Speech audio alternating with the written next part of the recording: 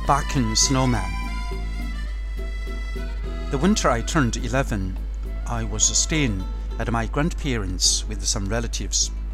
One day it started to snow heavily.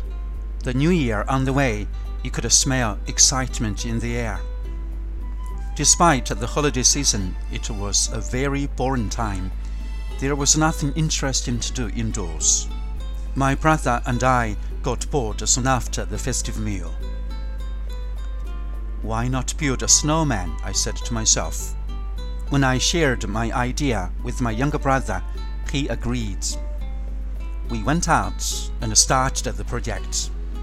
Pretty soon, Father came out and pitched in with our efforts. Within a couple of hours, a beautiful snowman came alive. Our grandparents' home was on the first floor. Therefore, whenever we looked out of the window, we saw the snowman looking us in the face.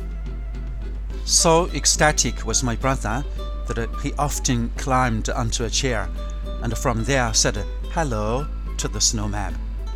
Sometimes he forgot he was standing on a chair and dropped off the chair onto the floor. At night, light from indoors illuminated the world outside. One evening, my brother and I were admiring the snowman at the window when all of a sudden it started to bark fiercely. Woof! Woof! My brother shrieked immediately. I almost fainted on the spot. Our strong reactions brought the adults over to the scene. When we told them the snowman had barked, they were incredulous. Just as they were directing their eyes at the snowman, it barked again. Woof! Woof! Father laughed. He took out his car's remote control and with it started the car alarm. His car was parked just next to the snowman. As the siren was sounding, we saw a black shadow scampering away from the back of the snowman. Father reassured us that the snowman wouldn't bark anymore. Then we all retired to bed. First thing the next morning, my brother and I went out to investigate. To our surprise, we found a hole in the back of the snowman. When we shared our discovery with the dad, he said that very probably a stray dog had dug the hole there. It had wanted to stay there to shelter from the harsh weather.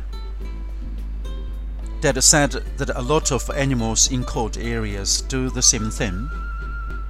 Inhabitants in polar regions, like the Inuits, simply make their home out of a hole in the snow. Father's explanation helped us to solve the puzzle, but we regretted sending the poor creature away. Anyway, that winter we had a very funny snowman and it barked.